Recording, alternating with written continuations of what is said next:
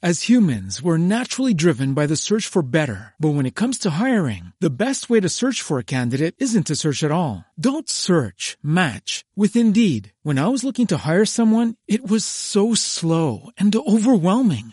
I wish I had used Indeed. If you need to hire, you need Indeed. Indeed is your matching and hiring platform with over 350 million global monthly visitors, according to Indeed data, and a matching engine that helps you find quality candidates fast. Ditch the busy work. Use Indeed for scheduling, screening, and messaging so you can connect with candidates faster. And Indeed doesn't just help you hire faster. 93% of employers agree Indeed delivers the highest quality matches compared to other job sites, according to a recent Indeed survey. And listeners of this show will get a $75 sponsored job credit to get your jobs more visibility at Indeed.com/podcast. That's Indeed.com/podcast. Terms and conditions apply.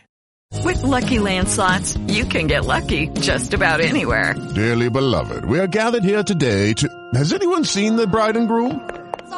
Sorry, we're here. We were getting lucky in the limo and we lost track of time.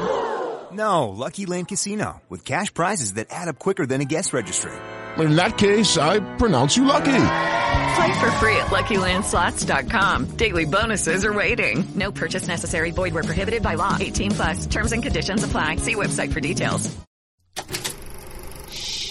This is an Unspoiled Network podcast. This is Spoil Me, covering What We Do in the Shadows. Season 2, Episode 4, The Curse. In this episode, Nandor opens his email, finds out that he has been cursed, panics, and then on the other side of town, Guillermo also thinks that maybe Nandor has been cursed and panics. It's a different curse, but there's a lot of panic to go around. Welcome to Spoil Me.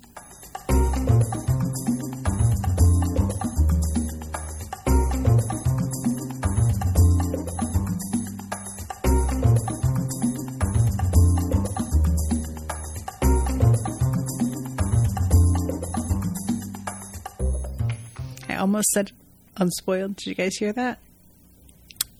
Just got it. Just barely. Welcome to the show, everyone. I am Natasha. Thank you very much to Max for commissioning this episode. Max commissioned this episode, and he commissioned the one after this for Full Metal Alchemist. So thank you, Max. Coming through. So this episode is wild, and this really marks like an interesting turning point to me for Guillermo. I'm going to start by talking about the vampires and what's going on with them, because that part of things is so well done and so silly. This is one of those moments where you really have to stop and step back and go, okay, that's just really good writing though. Because it, like, what I'm realizing the vibe is with vampires is we're going to combine the extreme superstition of people who, you know, grew up 5 centuries or more ago. And we're going to pair that with the kind of clueless paranoia of boomers. Do you guys remember getting these sorts of chain letters in emails? This is the kind of thing that I feel I want to talk to Owen and ask him about this, because Owen was born in 1990, which don't get me started about that. But I'm wondering if these sorts of things were really a thing for him growing up. Because when I got my first email address and AOL was sending out CD-ROMs with a free 24 hours of fucking internet or whatever they were doing, these sorts of emails were just becoming really a thing, and they sort of faded out after a few years. So I feel like Owen probably, by the time he was old enough to really use a computer or have his own email address, that this wasn't a thing so much anymore. That said, it's not like this stuff doesn't still happen. It's just a lot more rare. And what I really like is that I expected Nandor's email to have a ton of like spammy. I just thought there would be a lot more in there. And there's only 2. An invitation to come and see I think it's like a special viewing of some kind of The Blind Side with Sandra Bullock. And this curse email. And when I stopped to think about it, I was like, well, that makes sense because Nandor isn't out here on the computer all the time. Like he didn't even know how to start it up. The scene where Guillermo has gone to get his laptop for him is so telling. It's really interesting the way that Nandor, like, okay, I have to wait and talk about Guillermo later. But the moment where Nandor is like trying to wake up the computer and he just goes, "Arise!" I fell out laughing. That was so good to me, guys. This fucking dude, he is really good. It was like, I think that partially the suddenness of the delivery and how incredibly like sincere it was. But Guillermo doesn't help him. He doesn't offer to start things up. He doesn't go to his email for him. He just hooks up the computer and then is like, "You're good." Which is a marked departure from the way that he has behaved in the past. And it's interesting because Guillermo's attitude doesn't seem to be fully sinking in. It's not like Nandor is asking him, "What the fuck is your problem, dude?" So much as I think that Nandor and the rest of the vampires had assigned Guillermo a bad attitude long before he actually had one. So now Guillermo's actual attitude is beginning to match up with the way they imagine him to be. Does that make sense? And so they don't like the others, just he's sort of background to them. They don't pay much attention. But Nandor just seems to be like treating Guillermo's sort of disinterest, frankly, is the word I want to use. He seems to be treating that more like Guillermo is incompetent rather than this being a chosen approach. And I'm wondering just how long Nandor is going to keep sort of seeing things that way, giving him maybe a little bit of the benefit of the doubt or interpreting it as incompetence, because there is going to come a point where it's crystal clear that Guillermo is fucking fed up. And I really want to see what that looks like. What's going to be the moment where they actually get it? If they ever do. And that's a really interesting question, actually. Do I want them to get it? Because if this were more of a drama, I would say yes. I want them to like have a moment where they step back and think about the ways that they have like mistreated Guillermo and start to realize like, oh wow. At the same time, part of the comedy does come from how completely oblivious they are to how shitty they are to him. And I'm not sure if having them make a realization will ruin that, or if there's just a better way to play with that once they do notice, you know? But I'm saying all of this because I am working from here on under this assumption that Guillermo's like vampire killing is going to start to overtake his familiarity. Familiarness? What would, how, you know, I'm trying to call like him being a familiar, like by a name as a role for him, but I can't figure out how to even say that. But yeah, I kind of foresee, and that's not to say that like, I don't know if I see him quitting exactly. Maybe being found out alternatively, perhaps. I don't know. But I just kind of feel like I want a shift for him. I just don't really know how dramatic a shift, because him living with them is part of what makes the joke so good, you know? I mean, he was sort of serving as unintentional security for them when the Vampire Council kept sending assassins. So maybe if they ever found out, they could like allow him to live with them as security. But a lot about the way they would treat him in that situation would probably have to change. And I don't know if they'd be willing to, you know? Anyway, I just said literally like before getting on this whole thing that I need to start talking about Nandor and not Guillermo. And then here I am because Guillermo is so interesting. Okay, so Nandor. He opens the emails, and I love that Colin Robinson is in the room with him, and Colin Robinson is like naming every Sandra Bullock movie. And it also made me stop and realize, like, I have seen very few Sandra Bullock movies. I only saw Speed for the first time last year. Never saw it before. You know, it holds up decently for what it is. But yeah, I just like, there's a bunch in there that he named that I was like, oh shit. The one that I definitely saw was like Practical Magic. I saw that from a kid. And Colin just fucking draining everybody. This and later on when they ask him for his email address are so good. But Nandor opens this email and it's a chain letter. And it is so like him reading it.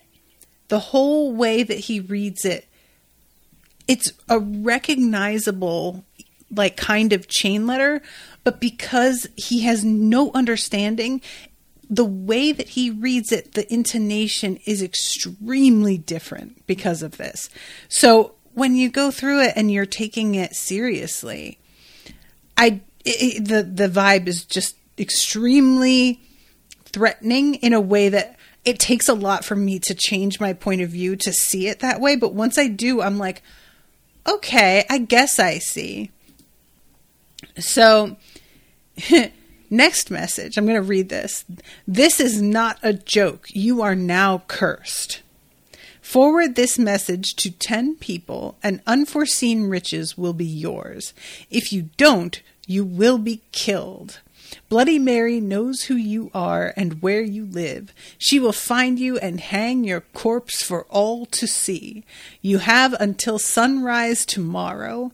No sendbacks. This is not a joke. So, first of all, this is not a joke. This is one of my favorites because at one point, Nadja says, is this some kind of joke? And he says, it very explicitly says that it is not a joke in multiple places. However, I will say, while having seen a lot of these, I have never seen one that involved Bloody Mary. Have you guys seen that? And I'm not saying that this doesn't exist. And I'm not even saying that it matters if it exists. I'm just curious if it exists. Because the ones that I've always seen are basically like, if you don't forward this, you're just going to have really bad luck. The thing you fear will happen to you, you know, whatever. But it's never been like particularly specific.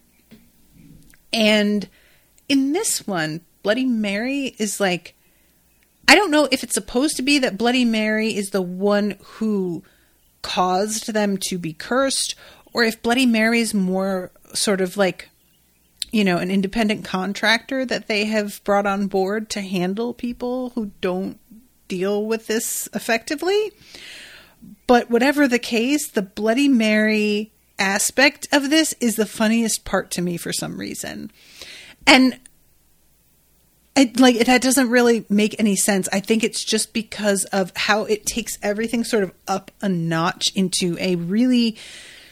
there isn't just a nebulous bad luck cloud that will follow you around and cause things to happen at random or cause the worst possible outcome. And it's a being that is going to come to your house specifically and eviscerate you. Because that's one of the legends that's in this email, is that there was like a girl who didn't do it and she got eviscerated and her insides were put on her parents' front steps, which fucking Laszlo will not stop talking about. But yeah, I personally don't remember anything like this coming up. It was always much more vague And there was often a sort of like pyramid scheme-esque kind of prize that was alluded to in it. Like if you did it and you got enough people to do it, then you would somehow be rewarded in proportion to how many people you got to send it, was like the kind of thing. It's similar to like, have you guys seen these things that go around at Christmas time where it's supposed to be like, oh, if you send one book to a person on this list as a gift, then your name will be handed to 10 people and 10 people will send you books as a gift. You know those things? And like, if you actually break that down, it doesn't really work. But I see that sort of thing shared so often still, because people don't really stop and like think about it, you know? And this is a really similar kind of vibe. So he calls Nadja in here. I love it when she starts reading and then it says, if you're reading this, it's too late. And she just calls him, you stupid donkey. She says, you stupid bloody donkey. Why did you let me read this far? So the girl who disobeyed Bloody Mary is Ariana. They ripped her guts out and dropped them on the front doorstep of her parents. I'd say we're fucked. This lightbox has cursed us. And at one point, when they're trying to figure out how they're going to find 10 email addresses, which, guys, I am so glad Guillermo wasn't home for this. Because, one, he would have like put a stop to their interpretation right away. But two, if he couldn't, which maybe he couldn't because they really do not like to listen to him, he probably could have collected 10 email addresses just off of random websites in like 5 minutes. But the thing that Nadja says is, where are we going to get 10 emails at the email store? And Laszlo says, no, I'm pretty sure they'll be closed this time of night. I don't know why that stupid fucking joke got to me so bad, but God, it really did. That one cracked me up. Again, I think it's the sincerity. I think that's really what sells a lot of this show, is like the jokes themselves are sometimes not amazing, but the way they fucking deliver them, it just changes it and makes it better than it is, you know? Ooh, Jan, good call. I also remember the forward this to 20 people and Bill Gates will send you money emails. Yeah, there's a lot of that on Facebook about either getting Bill Gates or Mark Zuckerberg to send you money. There's also the one that went around a few years ago about Tyler Perry and like him, like if this gets so many shares, then he would, you know, it was like a weird thing. I don't even remember how it was supposed to go, but it always shocks me when people really like believe this stuff. And I guess that really what scams like that kind of depend on is that most people are just going to sort of approach it as it's probably not real, but if it is, won't I feel stupid if I don't do it? So it's more like, how hard is it to send this on to several people in light of the fact that it may be real? And it takes almost no effort and no trouble for me to just click share or forward. And I'm covering my ass in case there is something to it, you know? And I mean, I kind of get that, I suppose. Like, those are the kinds of superstitions I think that are probably the ones that still hang on to this day. The ones that take very little energy. And you're able to still carry it out without really, like, disrupting yourself at all, but it feels like you're maybe doing something to prevent bad luck, you know, knocking on wood. I will confess to doing that all the time. The knock on wood thing, and I don't think I have an object containing real wood in this entire room now that I stop in maybe I think the feet of my armchair here are actual wood. But I do that one a fair amount. I have a friend who does this tossing salt over her shoulder if she spills salt, which I always thought that was a weird one, spilling salt being bad luck, maybe just because salt was super valuable at one point. But yeah, so, you know, I guess that if you're going to go with it's easier to just do it, then wonder if maybe you're missing out.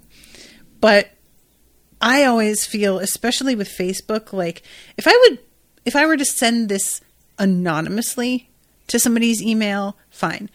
But if my name is attached to it and other people get to find out that I am that like superstitious or that gullible, I'm too embarrassed to forward that.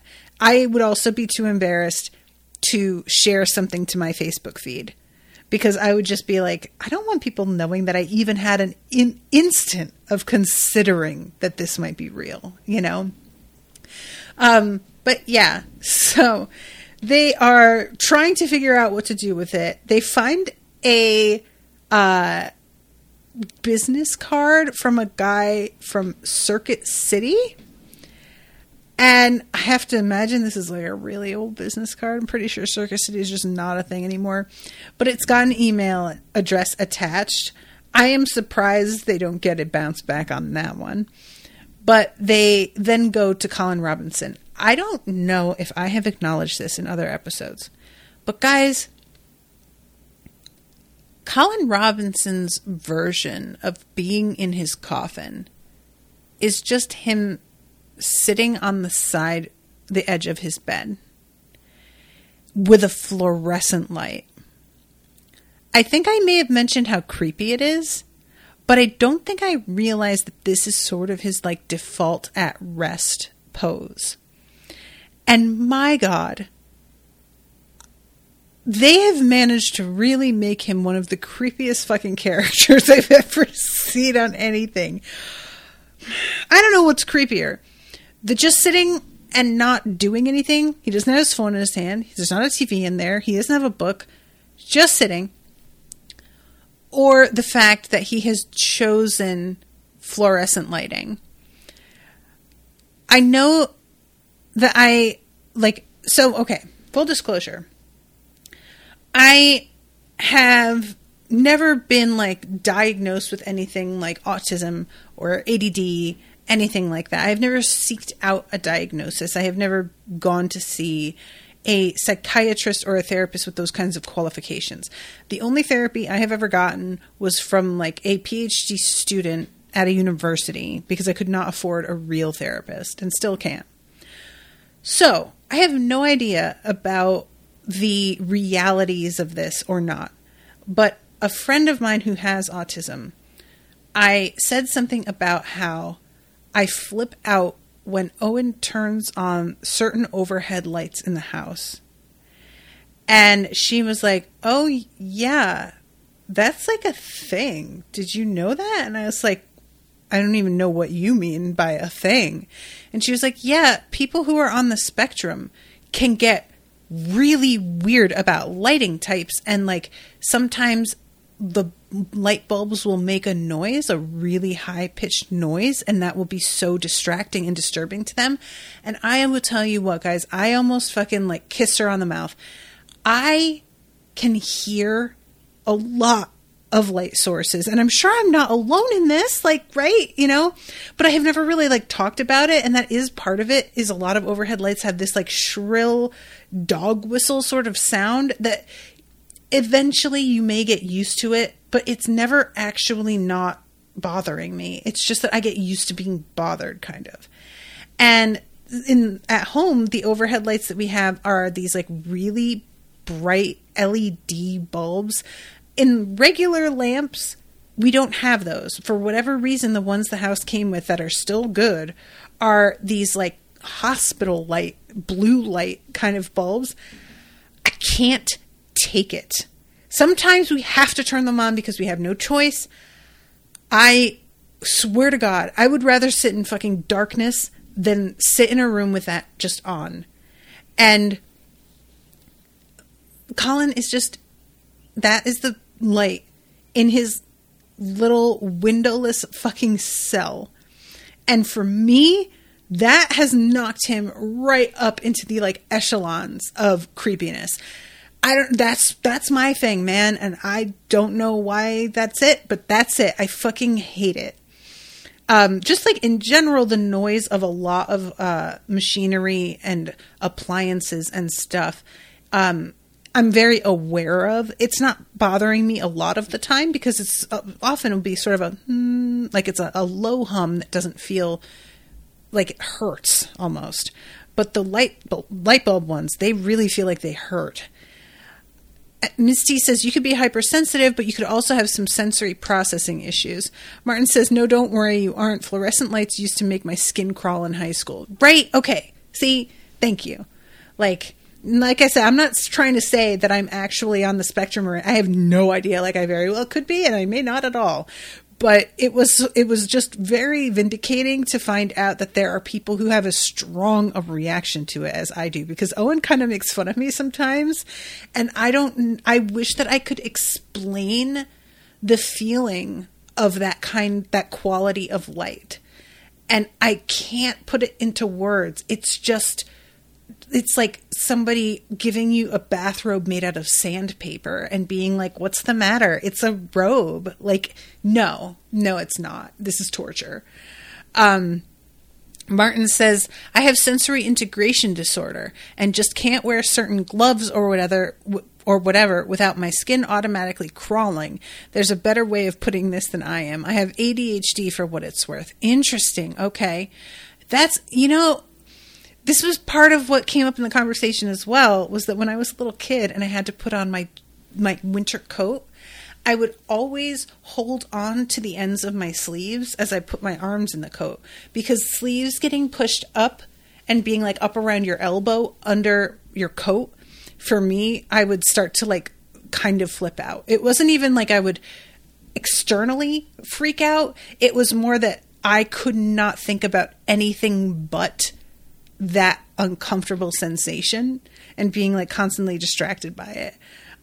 So it was, if somebody tried to put my jacket on me and didn't give me a chance to do that, I would have to stop and be like, no. Like, you hold on. I have to pull my sleeves down first, very like specific things that I was just, it was like, if it didn't go this certain way or wasn't this certain way, I would be so distracted by it that it was like, well, I may as well not even be here. I'm not like hearing you. I'm not participating. I'm just thinking about how my fucking sleeves are bunched up right now. Anyway, okay. So we get a little bit here too. I love of Nadja and her ghost in the doll talking about a curse that she saw happen. When I was younger, I saw so many horrible curses going around. There was a man who was just in the market and didn't pay the fair price for the meat of a goat, and then poof, his bollocks are shriveled into these tiny 2 little raisins. The man's bollocks, not the goat's. Oh, yeah, no, sorry. I thought that was clear. No, it wasn't. I could just watch a show of her and her ghost. Her ghost being like kind of pedantic and correcting her. I honestly, this is so fun. I would be awful. Oh my God, I never want to meet my ghost. Thank you. No. But yeah, this idea of like, I saw so many curses going around is so funny to me. I mean, why not? I guess you may as well say something's from a curse. It's as good an explanation as fucking anything. Like, truly. Because even if you can explain, oh, his balls shriveled up into tiny little raisins because he had this rare disorder, such and such. Yeah, but why did he have that disorder, though? Because of a curse. Clearly. Well, maybe he did. Literally, who can tell you no? Like, the luck of the draw with us getting diseases and not getting diseases is truly fucking impenetrable. So you may as well just call it anything. And sure, go with that. Why not? So then we go to Guillermo, and he is with these dudes.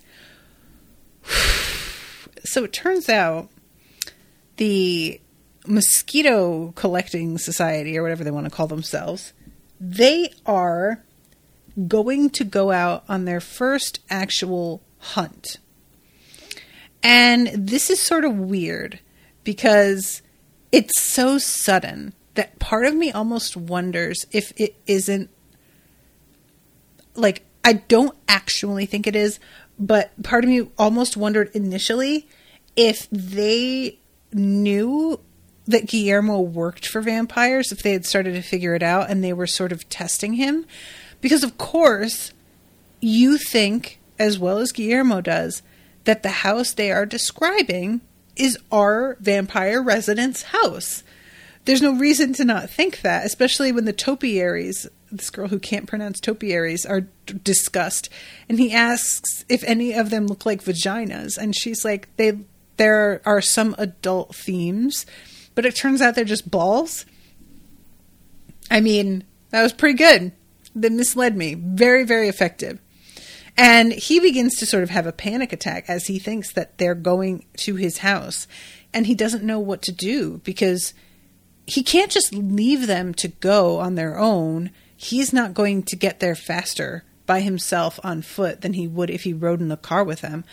But being with them is also going to look really bad. So he's trying to call and leave a message. Our friends at home, though, react in such panic to the phone ringing because they have no idea what it is. This did not occur to me at all. It truly didn't. I don't know why I would have thought they had been using the phone, but clearly either they have never used it or they use it so infrequently that they forget what it is because it begins to ring and they all panic. And then he leaves this message and he's having to whisper because he's in the back of the van and he sounds like a creep who's going to kill them and is telling them, you have to get out of the house now or you're all going to die. This is not a joke. And he ends it with, this is not a joke. Chef's kiss. Absolutely perfect. So, of course, this confirms to them that time is running out. They have to get this done. So they go to talk to Colin, get his email address.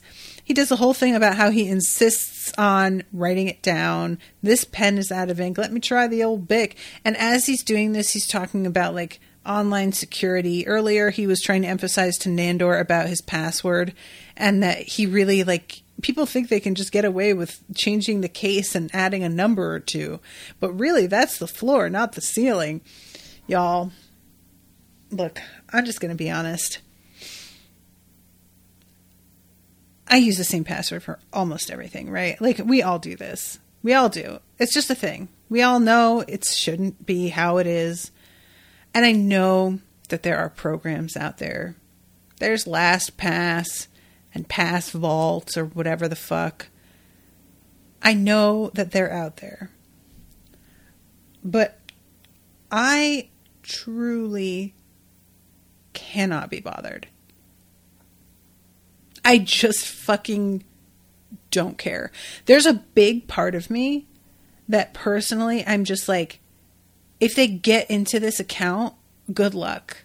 Because there is a 95% chance there is no money on that card. That card is expired. That card is maxed out. God knows. It's not like I have a lot of money to steal. And I know that identity theft is a thing. But I just can't actually get myself to be concerned. It's the kind of thing where I have so many things to worry about that there comes a point where you just don't have the energy for more worry. So this is one of those where I'm aware it's a terrible habit. And I won't say that I am actually using the same password for everything because what happens is you come up with different versions of a password, right? And I'm sure I'm not the only person who does this. So, at times you would have had an @ symbol in it. And then you forget because you haven't been in an account in a while and then now you have to start using it again. And you can't remember, so you have to reset it and you try to use the @ and they're like, you can't use the same password anymore. And you're like, oh, right. So now you use the ampersand instead because the @ you can't use. So you're going to try and get as close to that as you can. My other favorite one is, I can't remember. So now I'm going to put 2 ampersands. So now I've got the password with an @ I have the password with an ampersand. I have the password with 2 ampersands. I have the password with an @ and an ampersand. And it's all really the same password. But, and I'm not, these are all examples. This isn't actually I don't use @ and ampersands necessarily. I'm just saying that this is how it goes. So I have probably 10 versions of almost the same password, but just with different numbers and letters and case changes and stuff. And that's how I do it. even that, as basic as it is, I still get locked out of shit all the time. All the time. I just don't remember. I forget when I made, like, oh, well, by the time I made the account at this website, was I in ampersand timeline or was I still in the at timeline is like sort of the way that I think about it. Like, was that 2018? Because then it was the at. But if it was 2020, that's an ampersand for sure. You know, don't remember. Ugh, it's a mess. So yeah, Colin, don't lecture me, man, because I know it's bad. I know, I'm fully aware. But there's just only so many things that I can really give a shit about at a time. And I swear to God, the password ain't one. It's just not. I don't have anything to steal. Like, even if they took my identity, I don't, like, have credit. You know? I just genuinely wonder what happens if they did take my identity. I know that there are things that can be done. But I would just be curious because I can't accomplish a whole lot with my own name, with my own identity. So there's a part of me that wants to be like, okay, if you steal it and you can do some shit, I would love to know because I would like to also do some shit. Ms. T is in the chat saying, no. Martin says I have 3 different passwords I cycle through, right? Exactly. So anyway, that whole bit with Colin, they scrabble around and finally at one point, Nadja is like, what if I just email bloody fucking Mary at AOL.com?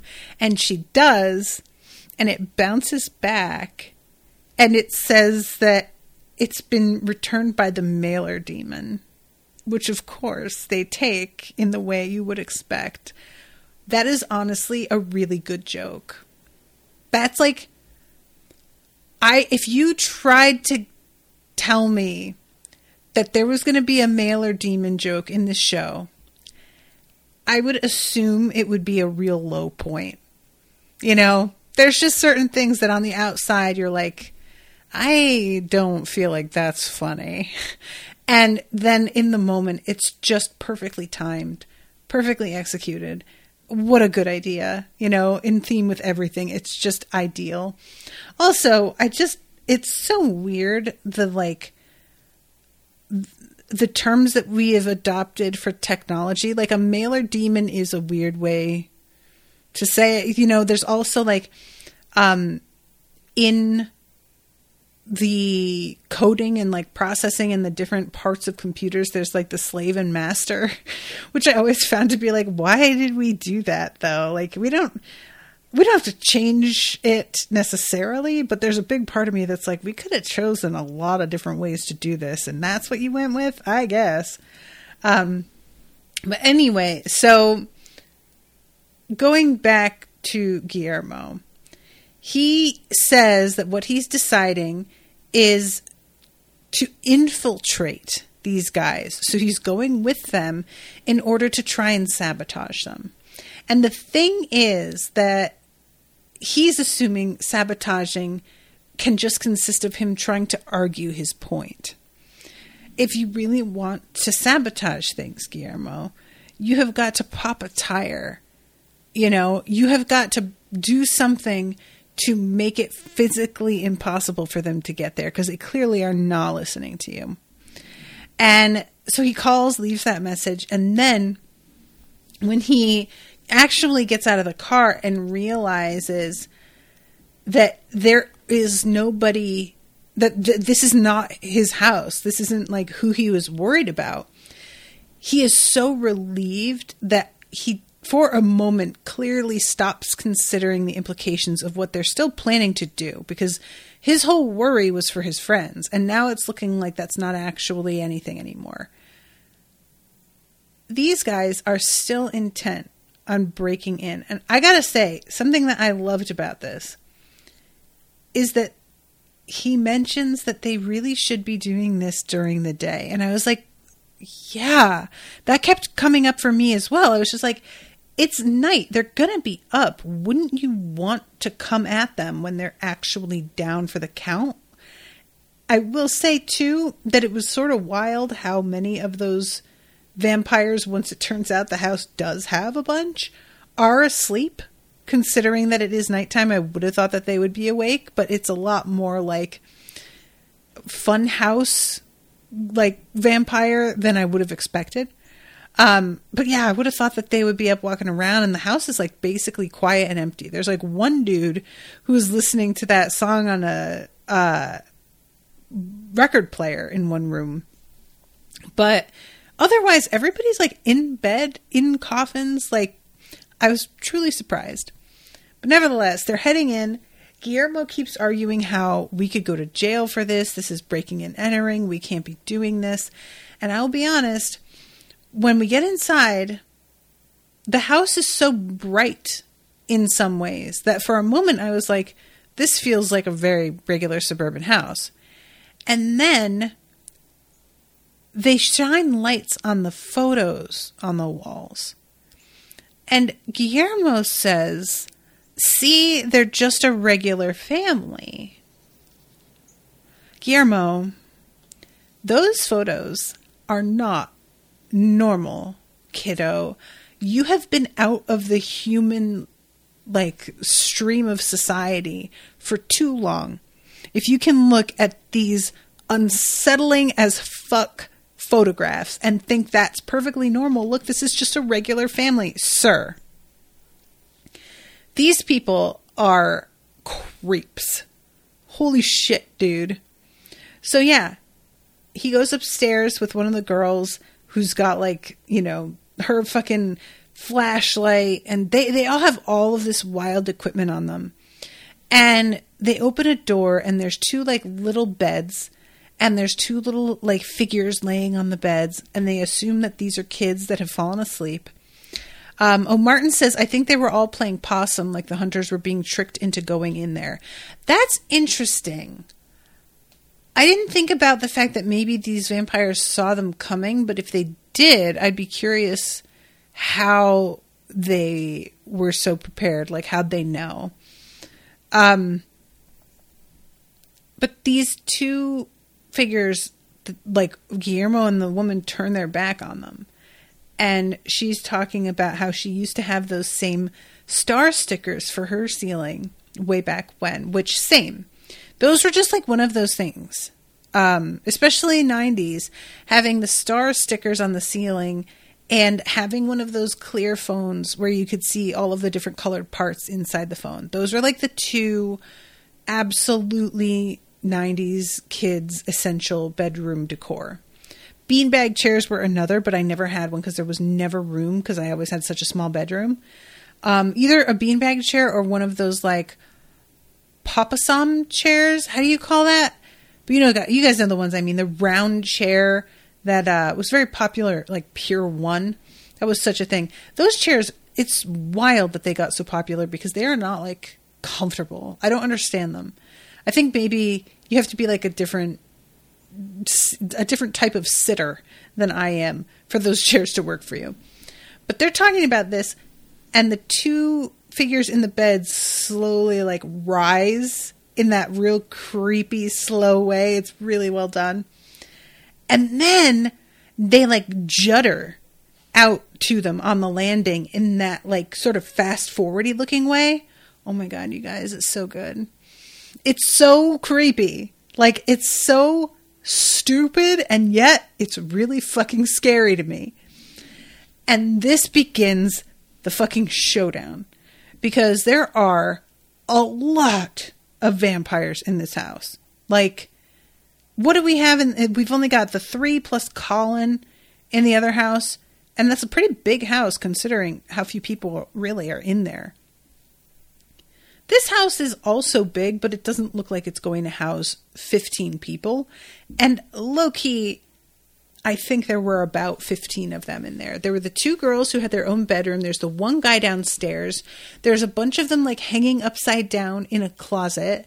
There's at least like 6 or 8 in the attic upstairs, which looks like the same set that they use for the attic in the other house, but it's fine. Like, why not? There's a lot of them in here. And Guillermo, bless his heart, I honestly loved this. He goes fleeing from the house, right? And he's outside. He's gotten away. He could flee. I don't think anybody would blame him for just getting the fuck out of there. He didn't want to be there in the first place. He warned them. There's like a lot about this that you could be like, he was not really part of this. But there are people screaming in the house. There's flashing lights, there's all kinds of like movement and crashing. And he can't do it. He can't just walk away. So he goes back in and he goes through and kills so many of these fucking vampires. I love too that like he kills the little girls and apologizes to them as he does it. It's just a slow, like him going around and rescuing everybody. They don't save everybody. I can't remember the name of the kid. Is it like, I feel like it started with a C, but his name, maybe Carl. They had borrowed his mom's van to come here, but they need to get it back at a certain time because she's going to be catering a quinceañera the next day.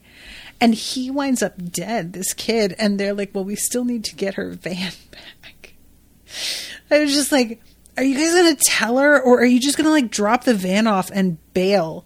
And she's just going to wonder what happened to her son for a few days. Like, that is something that I'm genuinely curious about. How do they handle the loss of a member of their crew?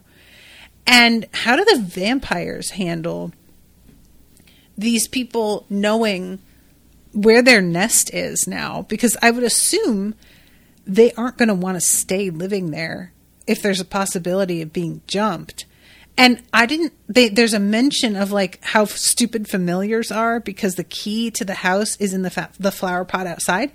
But we don't see an indication that there's a familiar that's in their employ. Not to say that there isn't, but I don't remember like spotting anybody who just looked human. And I'm very curious about who that is and just the general like logistics of, if you get found out, do you just move to like another house, or do you bail and like go to another state or another country? Because if you're going to go by like Twilight rules, they moved to another state every time that it was supposed to be that they like graduated high school and then they went to college, in quotes. Then they would change towns and they would start high school all over again. Which honestly, guys, that is the most tedious thing in the whole world. I'm not going to talk about Twilight, but stop and think about it. Just doing high school over and over again. Kill me. Like, truly. But yeah, so they like barely get out of there. Doug Judy has like a fucking stake driven through his foot into the floor, and Guillermo yanks the stake out and like helps him walk out. But Doug Judy is like, I'm trying to go faster. It hurts, Yeah. Yikes. There is a lot of blood. It has just been a fucking massacre. And the vibe when they leave is a lot more subdued. There's no music. Everybody's just so shaken. They really believed that there were vampires. So it's not even like I'm shocked that what I was intending was real.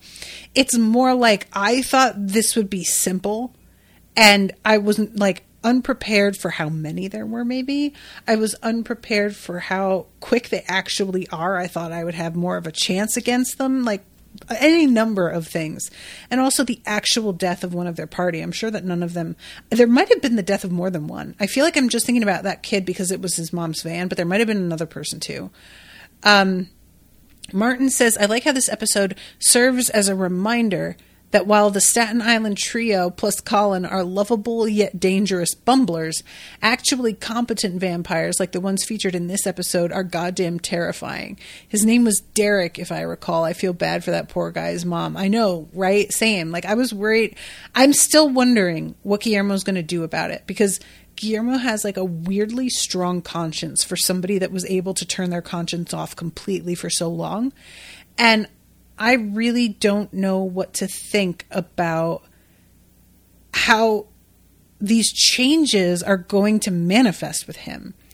Because like he was saying, he would help his masters just go find victims and bring them to slaughter and didn't really think about it at all. And now there's somebody who died, and like, is he going to bring the news? Like, how does that work? And it's interesting too, because Martin is saying like, these are actually competent vampires. And I gotta be honest, Martin, I don't know if that's true. They are apparently, from the way their home is decorated and taken care of, they're more low-key overall. They certainly don't appear to be, and the possibility might just be they're not as old. You know, like Nandor's like 1,000 years old or something.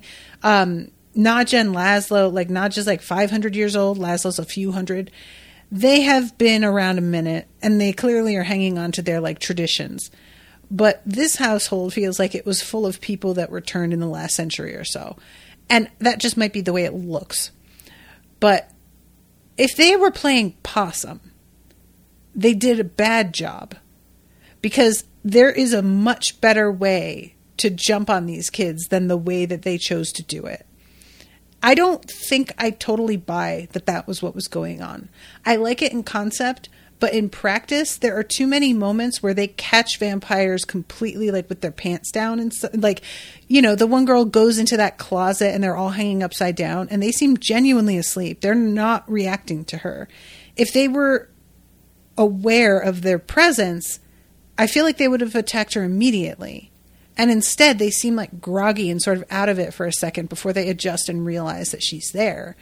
And same thing when they go up into the attic. Like, there's a moment before all of the doors of the, what do you call them? Coffins open. And if they were waiting for them, it would just look different to me. So I think that they were caught somewhat unawares, personally. But who knows? Like, we may find out in either direction. Martin says, I mean, the 70s vampires didn't spend most of the night freaking out over a chain email. That's fair. We don't know what they freak out about. Who knows? They may have freaked out about a chain mail at some point. I'm just saying. But yeah, I mean, like, obviously, in comparison to all the actual vampires we've met, not even the ones in this episode, they are the losers of the vampire world for sure. And yeah, I'm just like, Guillermo's role in this and saving everybody and killing a bunch of vampires, again, he can justify this as being in defense of these people. And yet he has decided to defend the people who walked in fully aware of what they were walking into and chose this over the vampires who are, you know, if you were going to stand back and frame it this way, you could say they were in their home minding their own business and these people came at them, you know. And the Guillermo that we met in the first season would have taken it that way. But now he's out here defending these people. And it's just a whole different vibe with him. Oh my God, Bravi, right? Thank you for reminding me. So first, there's the moment in the attic where he just tosses the girl out the window, which is so funny. There are so many moments in this attack scene where things feel really chaotic and you kind of wonder, are they going to be able to bring a focus back to this scene? Because everything is bonkers. And then something specific will happen that will like laser focus it. And you're like, there it is. And this scene in the attic, you know, they walk up there, all of these coffin doors fly open. And there are, like I said, at least 6, maybe more like 8 vampires. There's a ton of them. And you have this like, oh my God. And it begins to pop off and there's so much happening. And then he grabs a girl, tosses her through the window. And then he gives the vampires the finger as he like falls backward out the window. It is quite a moment. Like, honestly, I want to know how he fell like that and didn't break his entire neck, because it feels like that shouldn't have been possible. But I am going to screen share with you guys right now while because I have it on. And that is one of my favorite things to do is like let the audience in the Crowdcast watch along with me for a second. But yeah, so we have him killing the little 2 girls. I love, like I said, when he just says, sorry. And he's the one who brought these stakes. I want to add that as well. Like, he was telling them it's just so that they can practice with them. But what it comes down to in these scenes is that he's killing all of these vampires with the weapons that he brought with him and brought to this group. Not even the shit that the crew all made together. I forgot about how she has the light bulb or the flashlight on her like bike helmet. So yeah, here it is. He flips backwards out through the window, honestly. And then all the vampires turn around and begin to come at the camera guy and the sound guy in such a great moment. I love whenever they decide that they are going to remind us that the camera crew is there. That shit always hits for me. It's just every time they go just long enough for me to sort of stop thinking about the camera crew and everything as people. And then they just take a step back and remind us like, no, those are human beings in that room, like capturing all of this. And then we see them like fleeing the scene. So yeah, this ends, like I said, with them all very subdued in this van. And then when he gets home, he has blood all over him. He is a mess. And when he walks in, Laszlo says, I like the tie-dye. Did you go to a concert? Guys, here's my question. Is this all vampire blood? Because I really feel like they're vampires and they should be able to smell that it's blood, but they apparently don't smell that it's blood. I don't know if my assignment of their ability to smell blood is just me carrying over a trope that hasn't been established in this show specifically. And that might be all it is that I'm just doing a thing where I'm including, something that I've accepted from other lore, and this show hasn't explicitly said that's how it works here. But that was the one thing that I got a little bit sort of like confused by, is that none of them seem to be aware that it's blood. And if anybody's going to know what fucking blood looks like, one would think it would be vampires. And maybe that's supposed to be part of their being incompetent, but it felt beyond just incompetent to me. It felt unbelievable, But regardless, it doesn't really matter. It was just one of those moments. And he had been told to go buy Tide pens and took some money from the money dish in Nandor's room. So when he comes back in, he tells Nandor that Tide pens were on sale, so you got some money back. And this is what Nandor assigns as unforeseen riches. That was in the curse email. This his reward for sending the thing on to 10 people.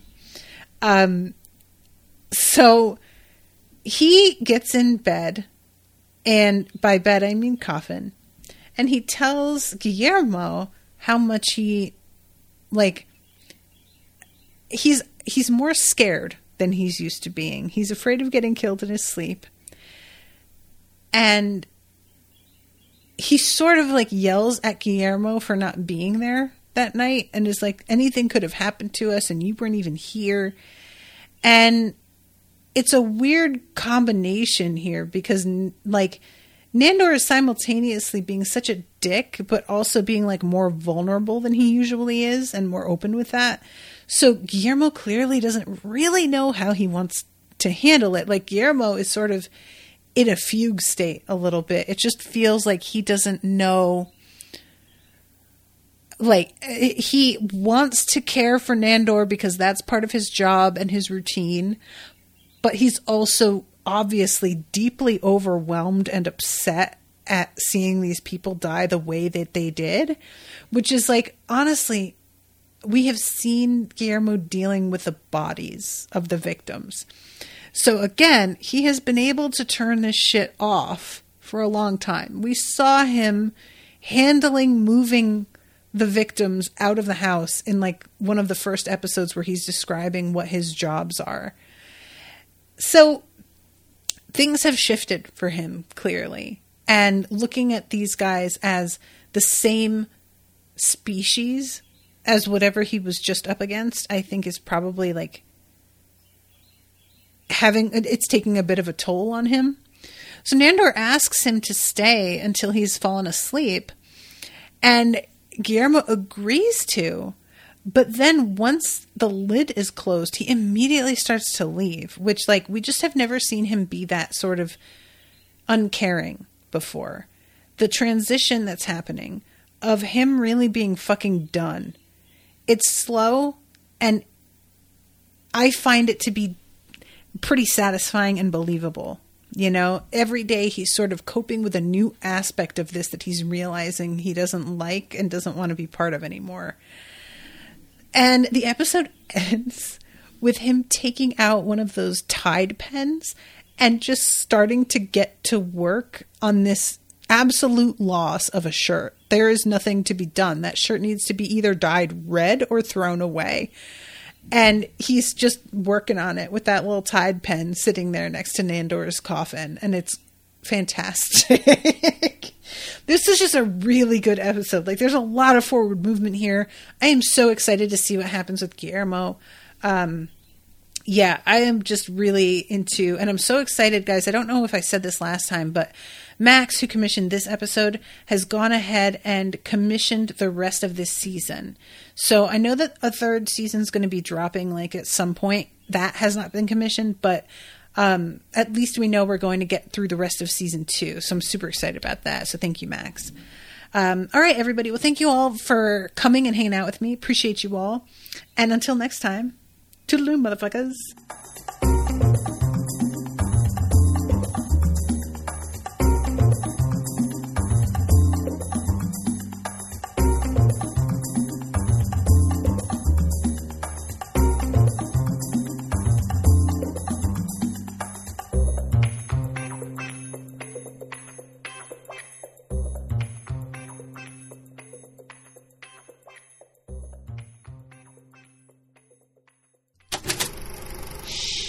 That was an Unspoiled Network podcast. As humans, we're naturally driven by the search for better. But when it comes to hiring, the best way to search for a candidate isn't to search at all. Don't search, match with Indeed. When I was looking to hire someone, it was so slow and overwhelming. I wish I had used Indeed. If you need to hire, you need Indeed. Indeed is your matching and hiring platform with over 350 million global monthly visitors, according to Indeed data, and a matching engine that helps you find quality candidates fast. Ditch the busy work. Use Indeed for scheduling, screening, and messaging so you can connect with candidates faster. And Indeed doesn't just help you hire faster. 93% of employers agree Indeed delivers the highest quality matches compared to other job sites, according to a recent Indeed survey. And listeners of this show will get a $75 sponsored job credit to get your jobs more visibility at Indeed.com/podcast. That's Indeed.com/podcast. Terms and conditions apply. Lucky Land Casino, asking people, what's the weirdest place you've gotten lucky? Lucky? In line at the deli, I guess? Aha, in my dentist's office. More than once, actually. Do I have to say? Yes, you do. In the car before my kids' PTA meeting. Really? Yes. Excuse me, what's the weirdest place you've gotten lucky? I never win and tell. Well, there you have it. You can get lucky anywhere, playing at LuckyLandSlots.com. Play for free right now. Are you feeling lucky? No purchase necessary. Void where prohibited by law. 18+. Terms and conditions apply. See website for details.